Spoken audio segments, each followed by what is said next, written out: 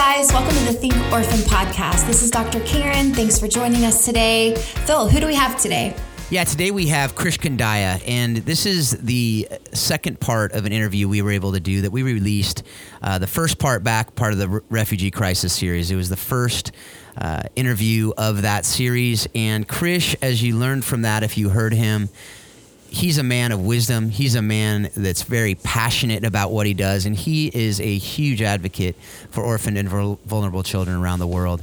I was able to hear him speak again a couple weeks ago at the Q conference, and Krish just, I know that he blew away that audience.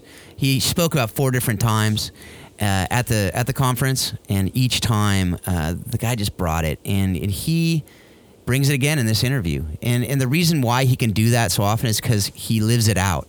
He believes it. It's something that he understands and he can share because it's something that is intimately connected to his life. As you'll hear in this interview, this man is living it out in so many different ways, and he has learned things from what God has taught him in his own life and in the lives of so many other people that he's in contact with around the world. So I look forward to hearing from you guys. Share with us what you're learning about this and about every other conversation we've been able to have with other folks. You can do that at our website. You can do that at his Facebook page. And we also want to hear just your overall thoughts of the podcast. And you can do that at iTunes. Rate and review the podcast. It helps us get it out there. It also helps us to understand from your feedback how we can engage this conversation better and with you and with others. The other thing we'd love to have you do is be a part of the podcast by helping us financially, and you can do that at the providenceworld.com giving link there. We'll have that on the show notes, and if you want to do that, Providence World fuels this podcast, and it's some way that you can another way you guys can be a part of this. So with all of that, I look forward to hearing what your thoughts are from Krish Kandiah's interview with me. And as I said before, this man not only has a heart for this, but he's got wisdom that comes from his years, all his degrees that he's got, all the speaking that he does, and he's able to share a little bit about all that with us on this interview. Here it goes. Well, Krish, it is so good to have you here today, all the way from the UK. Hey, it's great to be here, Phil. I'm in... It used to be sunny Oxford, but the rain has just started. So typically English weather today. Those of you who have not been to the UK, he is exactly right there. I know I was able to visit a few years ago, and it is definitely overcast more than it's sunny, but it is still a fantastic place to go, and I absolutely love it there. So, but Krish, I know that a lot of our audience, despite the fact that you're doing some amazing work that we're going to hear about today, a lot of them have not, really heard of you, don't know a lot about you, if anything. So can you just briefly share your story with us and kind of how you got to be where you are today? Sure. Yeah. So my name is Krish, which is short for Krishna, because I come from a Hindu and Catholic background. But I came to faith in Christianity through a mate of mine at school who stood up and shared his faith in front of a very hostile bunch of teenage boys. And I was just so amazed by his living relationship he had with God, and that really challenged me to kind of seek out that for myself. I was mentored by campus groups who were working on my school campus, and then I went to university. I studied chemistry with medicinal chemistry. I met my wife there at uni. She and I got married straight afterwards, and then we were cross-cultural missionaries in Albania just from 1995 to 1998, and our job was to kind of start an indigenous student movement, and we were doing that with the help of InterVarsity, as it's called in the States, or IFES, as it's called around the rest of the world. And then I was working in a local church while doing studies in the area of missiology. So how does the Christian faith disseminate around the world? What does the mission of God look like? How do you integrate a firm belief in the good news of Jesus with a desire to show the goodness of the kingdom that's coming? And so what does that look like in terms of social justice? I taught for a number of years at Oxford University at Wycliffe Hall, which is a theological school there. and my main area is mission, evangelism, and apologetics. And then I went to work for the Evangelical Alliance, which is a network of thousands of evangelical churches with a real commitment to do good in society and to speak the good news. And it was during my time at the Evangelical Alliance that we realised there was a huge need in the UK for more foster parents and adoptive parents. And my wife and I, we'd become birth parents, we have foster children, we have adopted children, and we realised that this was something that the church collectively could do. And so we started a charity called Home for Good, which has the express purpose of finding a home for every child that needs one in the UK, either through long-term foster care or through adoption, whatever's the best outcome for the child. And our numbers are pretty exciting because when we first started the charity, there was around 5,000 children that were waiting for adoption. And most of those children were older. They were in brother and sister or sibling groups. Many of them had additional needs, and many of them were from black and minority ethnic backgrounds.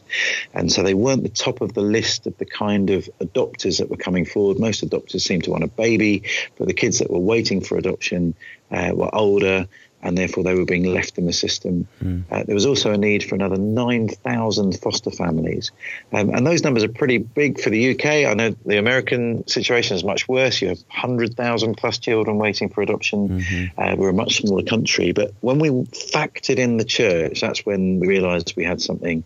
So our little organisation, we have connections with or links with around 15,000 churches. And so that means we just need one new family to foster or adopt per church, and we could have the rest of the church wrap around those families, and we could meet the entire need. And that was the kind of origin story of our little charity. Yeah, and I know that wraparound care is something that we talked a lot about over different podcast episodes. I encourage you out there, if you don't feel the call right now to be a foster parent or an adoptive parent, that is one way you can absolutely get involved in. And not what we're going to be talking about today, but it's something that I definitely want to encourage you to be thinking about as a way that God can use you in this. One of the things you've also started recently, I don't know how recently, but it's the Books for Life kind of blog and video series, and something that I know I have learned from as a reader, as a learner, and I know a lot of the folks listening today are as well. Can you just share a little bit about that? Yeah, so I became a Christian through that mate at school, but I didn't really have that many mentors in my life. And so I went down to our local Christian bookshop, and we had a great older man that was there, and he kind of fed me books that really kind of nourished my soul. And I'm so grateful for the input of great Christian literature. It started my theological journey. I ended up doing a PhD in theology, and I owe a lot of that to that kind of formative influence that this bookshop owner had. And in the UK, as in many places around the world, Christian bookshops are closing. Publishers are in kind of financial trouble. So we're at a kind of interesting tipping point in terms of where Christian publishing is at. And so basically I wanted to kind of restore or revitalize the feeding of the church on great Christian literature. I think Christians are reading just as much as we used to. We're just reading different things. So a lot of us are reading blog articles and magazines, and they're great. I'm a big fan of those things. I write a lot of those things. But there's nothing that can replace the kind of deeper reading, the sustained kind of thought patterns, the curated and edited material that someone might have really poured their soul into over a longer time, that a book will give you. And so what we've done is we've just talked to significant Christian leaders from across the spectrum in the UK. We've spoken to worship leaders like Matt Redman, theologians like Tom Wright, kind of prayer kind of warriors like Pete Gregg, authors like Philip Yancey, and asked them what are the 3 Christian books that have really changed their lives. And we've been really excited by the kind of books that they've been encouraging us to read, and the infectious enthusiasm that's been out there. And it's all available online for free, and we'd encourage you to have a look, tell us what books you like, and see if we can change the tide on reading at the moment. Yeah, I love it. And I know there's something I've heard many times, which is leaders are readers. And I think that is something, like you said, it can take a lot of different forms. But I think you hit it on the head with the books, that there's something out of book that there's a lot more time and energy and thought that goes into pouring over it. It's a lot of blood, sweat, and tears, not to mention it's a collaborative process that isn't just you sitting down and writing it. A lot of other people are involved in reading it, making it so it, usually the case is to make it, even better than the original pen on paper. That's right. So, and if you're going to invest time in reading, you want to read something good. And so when someone who you take seriously as a leader is telling you, this is the book that changed my life, you're not reading kind of just any old book. You're reading a significant book. Absolutely. And I think Oswald Sanders in Spiritual Leadership said you should choose your books like you choose your friends. And I think that was something that was really powerful for me and something that's stuck over the years, because there is so much we could read. So yeah, thanks for that. Thanks for doing that. I encourage everyone. What's the website for that? People can check it out. It's booksforlife.uk. Okay. And then let's get back to the Home for Good a little bit. I know you talked about the amazing impact that Home for Good is having and hopefully will continue to have over the years.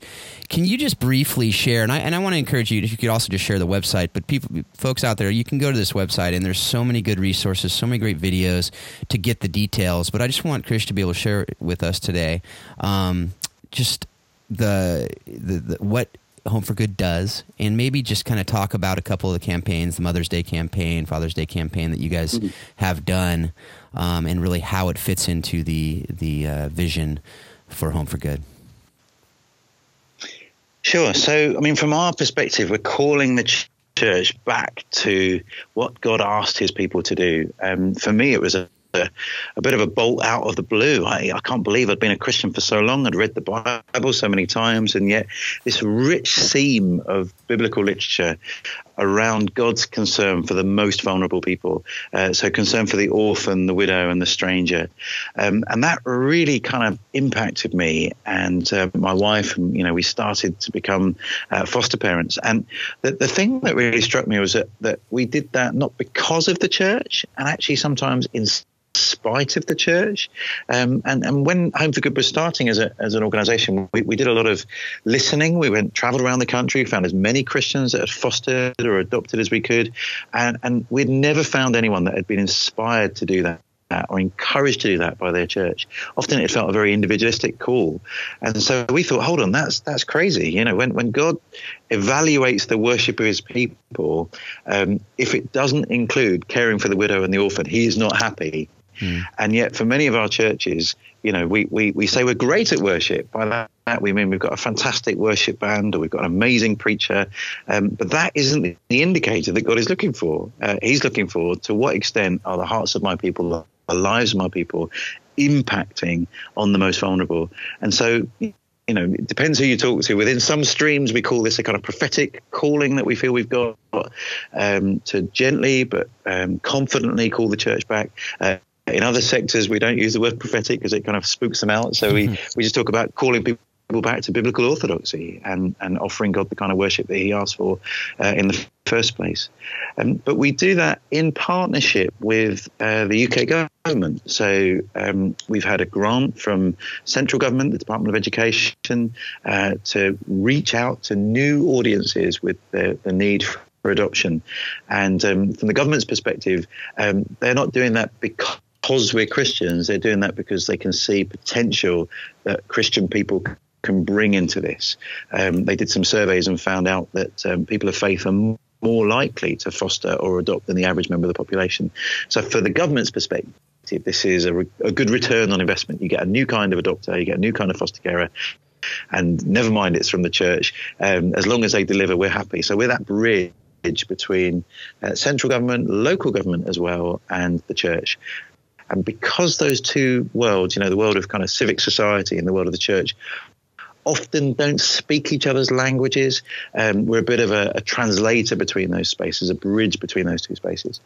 Yeah, and I think that the collaboration is something that is so critical that you talked about. You talked about the collaboration with the government. You talked about collaboration, with the church and churches doing this work with the families. Can you just speak to that a little bit, just the importance of collaboration in the work that we're doing, the importance of collaboration in the UK that you're doing, but also that you are equipping other people. I know I saw a tweet that you sent out last week where you were doing work in Albania and the Balkans, and just the importance of doing work with others and celebrating together what God is doing. Yeah, sure. So maybe a story will help, Phil. So a few years ago, when Home for Good was just beginning, some pastors from the town of Southampton got together, and they realized that because of government spending cuts, local authorities, local government was not going to have enough money to put into the kind of basic services that would serve the city. Lots of economies around the world have the same issue. And so a delegation of church pastors went to see the head of the council, the mayor and his office and the other councillors. And they said, look, we love this city. Our churches are some of the oldest institutions that are here. And we plan to be here way beyond this government and its current round of spending cuts. We're here for keeps. And we want you to know that we're here to serve. And we want to ask you, how can the church better serve this city? Because we love it.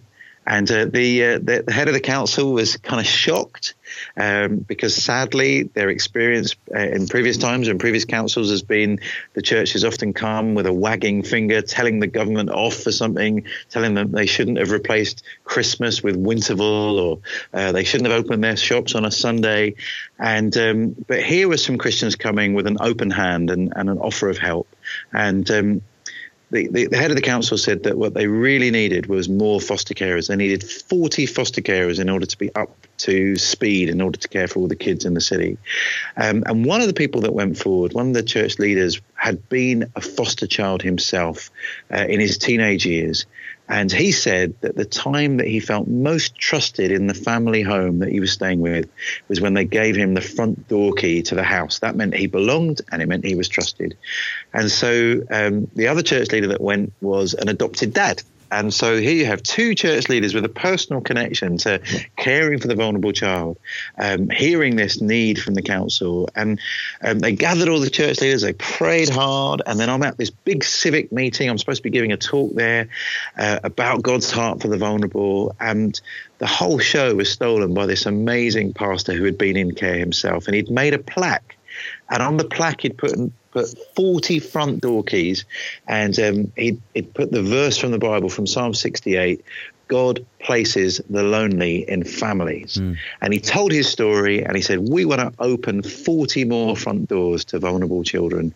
And we as the church, we will not stop until we found all 40. And even if that's where that conversation ended, with the handing over of a plaque to the head of the town council, what a wonderful picture of collaboration, that the church is not against the city, it's not against the government. Where we can, we want to accomplish the same ends. We want to see children flourish and grow, whatever their backgrounds. But actually, it went beyond that. Those churches really pushed hard, and they saw a real surge of people coming forward from the church, moved by this.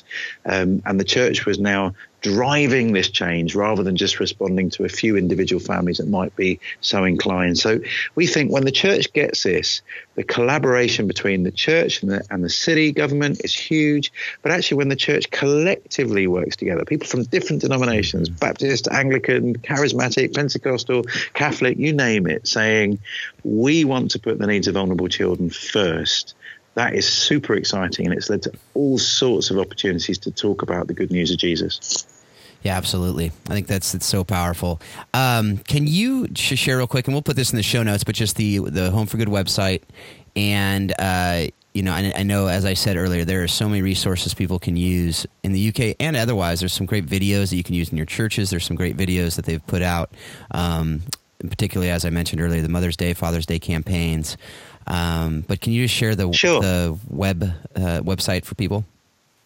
Yeah, it's www.homeforgood.org.uk, and it's HOMEFOR good.org.uk, and you'll find a whole bunch of resources there.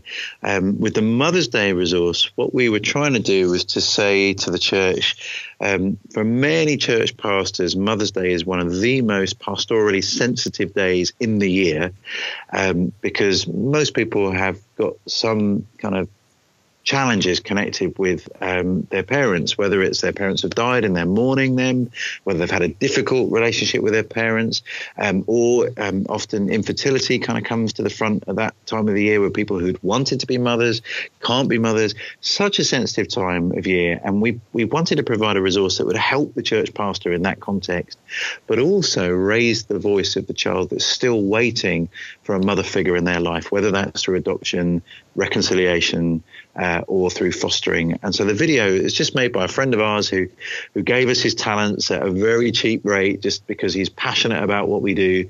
And it's just been a really, really powerful video in the UK context. I just heard the other day that some friends of ours in Brazil are going to remake that in Portuguese, because they like the concept. And again, if people want to kind of have a go or connect with us, we'd love to kind of release resource, because we really want to help this message spread throughout the world. I was in Albania recently, not trying to start Home for Good Albania, but working alongside the Albanian government. And actually World Vision in the Balkans is exploring what they can be doing. So, we don't think this is a franchise. We think this is a movement, a family of people that really want to see things change for vulnerable kids. Absolutely. And I know that quote that I mentioned there, the last one, true hospitality is a virtuous circle. That goes to something else I want you to go into here, where how your experience as a foster parent really has given you a glimpse into what Isaiah was talking about and taught us centuries ago. And not only what it's taught you, but also what our mutual friend Susan Hillis's life has taught you about these things. Oh yeah. Well, Susan Hillis is an amazing woman. I wrote an article about her as soon as I met her. She's just a fantastic woman. She's a colonel, I think. She has the rank of colonel in the equivalent of the military that she works for at the Centre for Disease Control. She was, one of the first responders in the Ebola crisis. Just a fantastic woman. And then adopted, 11 children altogether? Yeah, I lost count. So many. Yeah, it's amazing. But there is just a vitality in her relationship with God because of the care that she's given other people. And that's where the virtuous circle comes in. As you give yourself away to others, you end up coming closer in intimacy with God. And round it goes, round it goes. Jesus said that his food was doing the Lord's work. And this sense of giving yourself away to receive back from God is just an incredible experience. And our experience as foster parents is that when we have welcomed children in dire circumstances, we've had kids turn up at our house at 2:00 in the morning. They've arrived in the back of a police van because there's been some allegations of abuse in their household and they had nowhere to go. So they come to our house and we're barely awake and we're doing our best to kind of make them feel safe and secure. And, a few hours later, they're snuggled up in their beds, and the sense of joy that brings, that you've been able to be the people that have given these children sanctuary at a really, really difficult time in their life, is just a wonderful gift from God. I think of some of the kids that I've looked after with my family here, and I remember I came home from work once and we'd had a crazy day trying to get different groups of Christians to work together, and it was like herding cats. It was almost impossible, and I came home deflated, but the little boy that we were looking after begged me to take him to the park, and I really didn't want to go to the park. I was ready just to relax and have a drink and feet up. So we ended up going down to the park, and this was the day he was going to try his bicycle without the training wheels on. And he nailed it, man. He nailed it. He was zooming around the park and he's shouting, awesome, awesome. He was zooming because he couldn't stop, because he hadn't figured out how to stop yet. But I tell you, the sense of privilege and connection with God in that moment, because I know this boy's story, I know where he's come from, and to see him just flourishing was an incredible gift from God. I often think of this verse in Zephaniah where God says that he rejoices over us with singing. And I think I think that's because he knows our story. He knows where we've come from. He knows some of the mess we got our lives in, and he just loves it when we begin to flourish and grow and look like Jesus. And for me, in that moment, watching that little boy zoom around a park, I'm thinking, I want to sing. You know, I'm a pretty English guy. We don't really do singing in public unless it's at a football match or something. But I wanted to sing because I was just delighted and really feeling connected with God. And you're supposed to connect with God at church or, you know, in your quiet time or on a pilgrimage somewhere. But I'm connecting with God at the park, watching a foster kid just living life to the full. That's so good. That's so good. And it goes to something else you've talked about. I heard another talk that you gave, and you talked about, and you mentioned it briefly in the book as well, but really the importance of seeing each of these kids, not labeling them with kind of how the world would label them, but really to see each of them as unique children of God. And I think you had a story about a kid who was labeled a biter and how that taught you something. Can you just share like what you talked about with that? Sure. There's a longer version of this story. I'll give you a brief one, Phil. We'll be and I can link to the talk that you gave on it. But just give the sound bite, so to speak, for I'll give you the gist of it. Yeah. So we got a call, and we already had a full house. You know, we normally have 3 birth kids that live in our house, and between 4 and 6 or 7 other kids that live with us and all together. So we had a full house, and we were asked, could we receive another child? And I just said, okay, what can you tell me? What can you tell me about this boy? And they said, we can't tell you much. All we can tell you is he's a biter. And I'm going, oh my goodness, you know, what does that mean? Does he bite stuff? Does he bite furniture? I can cope with someone biting furniture. I'm not precious about my furniture. There's probably teeth marks on my furniture already from other visitors and our cat, you know, so that's not a big deal. But if he bites people, that's a problem because, you know, where's he been? What's he been exposed to? Is he going to infect my family with some terrible disease that I won't be able to help them with? And it's all the normal reactions that most people will have. And, you know, I've had a bit of theological training, and then the theological part of my brain begins to kick in, and I'm going, hold on. Biter. That is an inadequate description of a human person. When God looks at us, he does not just see the worst thing that we've ever done, and he does not just see the worst thing that's ever been done to us. God sees somehow someone who it's possible to redeem. God believes that we are still fearfully and wonderfully made, no matter what mess we've got ourselves into or what mess other people have got us into. God sees something valuable enough that Jesus would die on the cross, and therefore I need to see this little boy in that light too. And, you know, welcoming him into our house was pretty scary. But when he came, we realized some of his story. He'd had 8 homes by the time that he was 3. He just bounced around from one family to another. Maybe that's why he was biting, just to let the world know he was here. And so it was actually a tremendous privilege to have him in our lives. We saw him bite a lot of stuff. Most of it was food, so that was fine. He did not bite another person, praise the Lord. But it was a joy. And, you know, that little boy zooming around the park I told you about earlier, that was that little boy. And he just brought incredible joy to our lives. Yeah, that's fantastic. And so that leads us into our last couple questions here that we ask all of our guests. And the first one is, and this goes to the Books for Life thing that you're doing, and something that we really encourage our listeners to be reading, to be getting into stuff. And so what have you read, listened to, or watched recently that has impacted your thinking on how we can love orphaned and at-risk children with excellence? I really enjoyed this book by Gilbert Milliander called Not by Nature, but by Grace, Forming Families Through Adoption. And it's not my usual kind of tribe to read from. Gilbert is a senior research professor at the Notre Dame Center for Ethics and Culture. So he's coming from a kind of Catholic background. And, you know, that's not my tribe. But actually, he's just very profound. And he's opening my eyes to different ways of reading the scripture that will get, I suppose, more of God's heart, more of an understanding of Pauline particularly particularly theology. And so I found that very challenging. I don't agree with it all, but I found it really, really impressive. I'm also enjoying reading a book by a Croatian scholar called Miroslav Volf, which is called Flourishing, Why We Need Religion in a Globalized World. And what I'm finding in a lot of the development context or the refugee context in haven countries is that sometimes development agencies do not value faith, and they're nervous if it's a Christian organization that's working there. And Wolf gives some really helpful pointers into how you can speak positively about faith without giving people fear about proselytism or trying to take advantage of vulnerable people. So that's a really profound book that I've enjoyed reading as well. That's great. And then the last question, what one person, and this is really an unfair question, so it could be a representative person for many others, has most impacted your thinking on how we can love orphaned and at-risk children with excellence?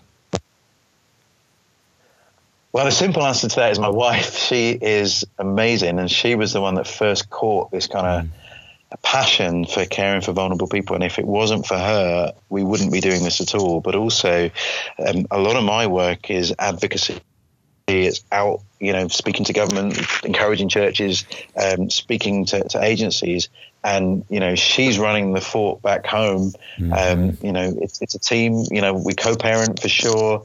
But there are many times when, just by the nature of the gifts mix that we have between us, she's focusing more on the home and I'm more outside. And, it's probably a cliche to say it, and probably most of your guests would say the same, but my wife has just been absolutely fundamental in that process. And I'm a big fan of people like yourself, Phil, and the stuff that's going on in CAFO and Ruslan Mailis and the work that he's doing with World Without Orphans. But I've got to give first place to my wife, I'm afraid. Absolutely. No, and I think we will all appreciate that. I know I do, because it's the same thing. I tell people all the time that, my wife is doing orphan care by loving my children really well. So I can do what I do. And I think you're saying the very similar thing there. And it really is amazing to see when you talk about teams and collaboration, the stuff that often never gets seen is some of the most important work that's being done. I think that could be hopefully encouraging people out there doing so many different things in this work. So, yeah. And my wife's not a kind of public figure. She's a bit of an introvert. She doesn't like the limelight. And so, it's those unseen, quiet, behind the scenes people that often do the most important work. And it's good that we get to honor them.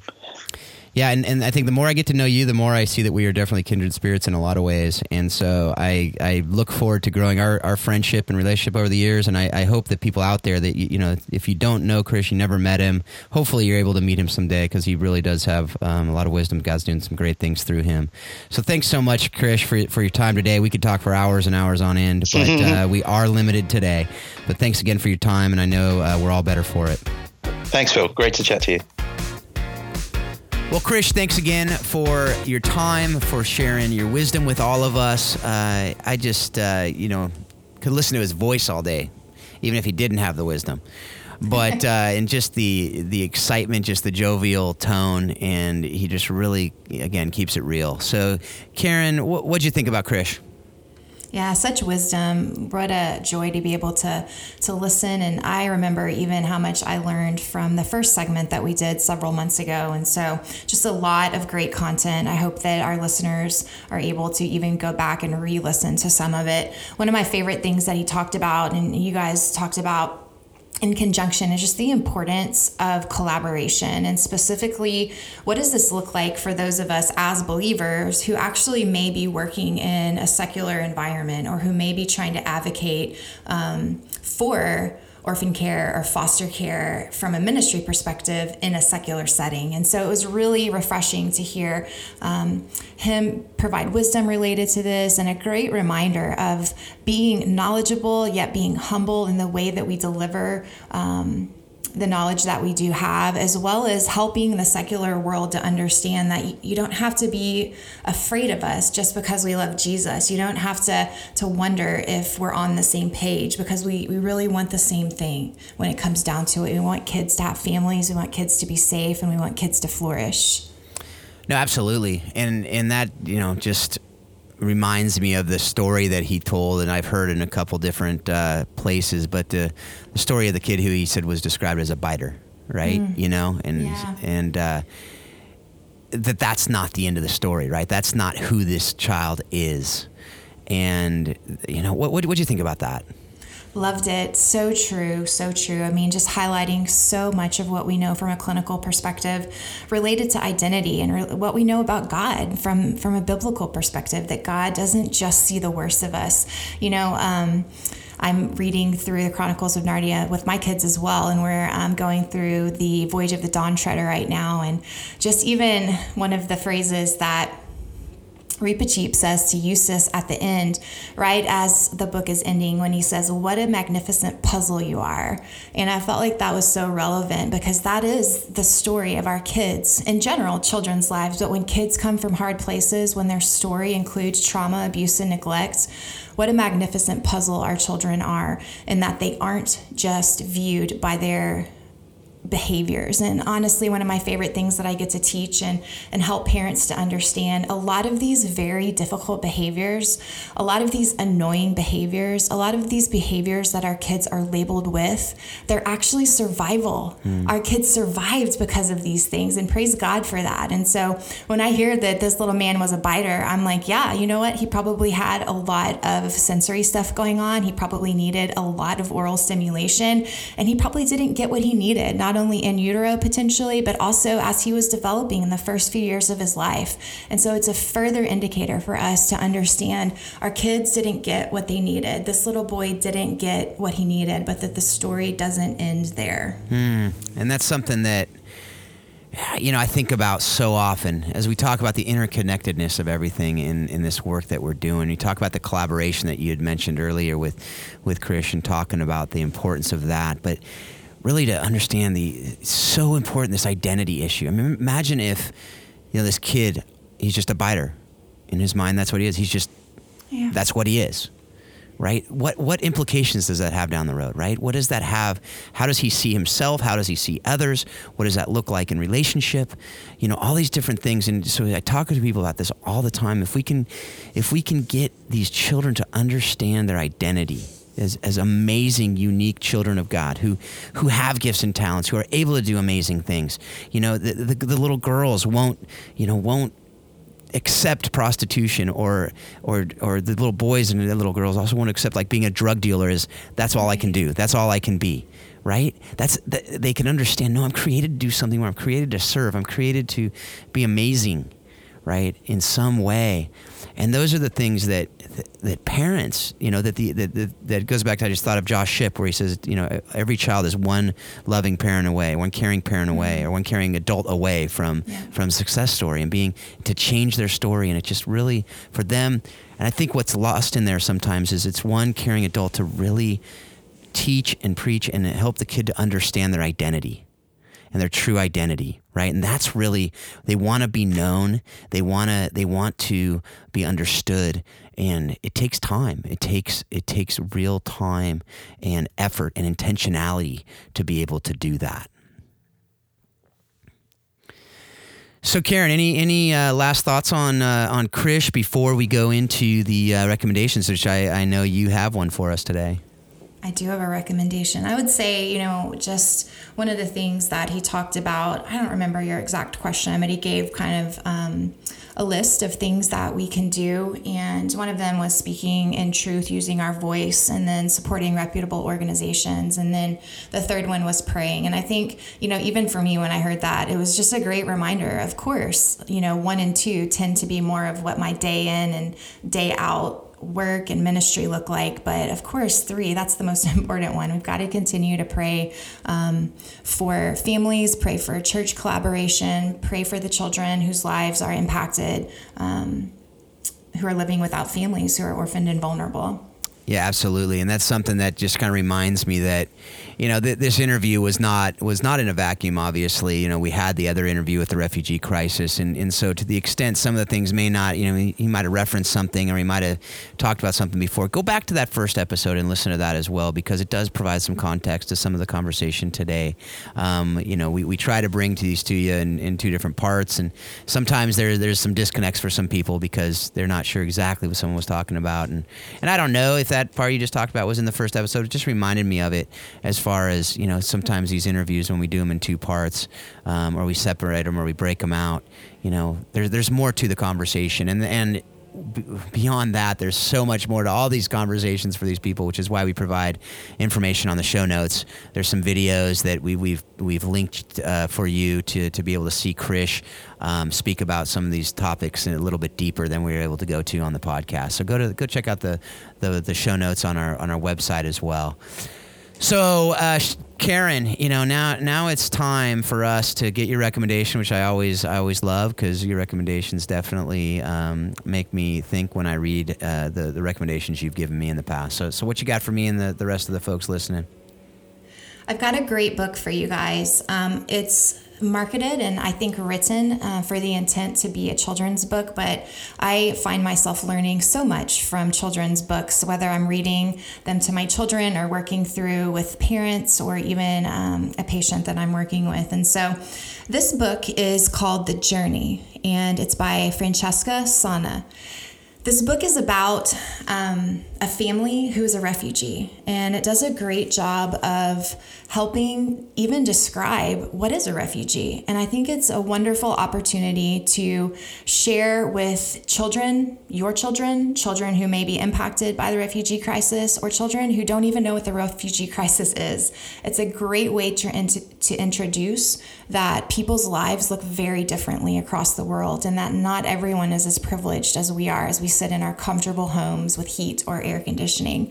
And so I'm always a huge proponent of parents being proactive and helping our kids to understand differences. It's so important. We can't cover our eyes and raise our children in a way where we don't talk about differences. We have to talk about differences, and providing developmentally appropriate education related to very hard topics can be very beneficial for your child's overarching development. So one more time, it's called The Journey. It's a great book. It has just wonderful artwork in it as well, and it's by Francesca Sana.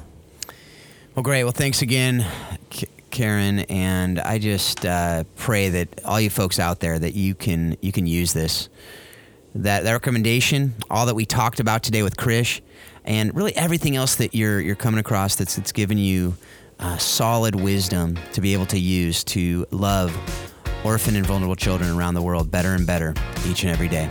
Thanks a lot. Have a great week. Bye-bye. We hope you've enjoyed today's Think Orphan podcast. For all the information in this week's podcast, please visit us at thinkorphan.com. You too can be part of the conversation. Send your questions to info@thinkorphan.com or join us on the Think Orphan Facebook page. Thanks for listening, and we hope you'll join us again on the next edition of Think Orphan.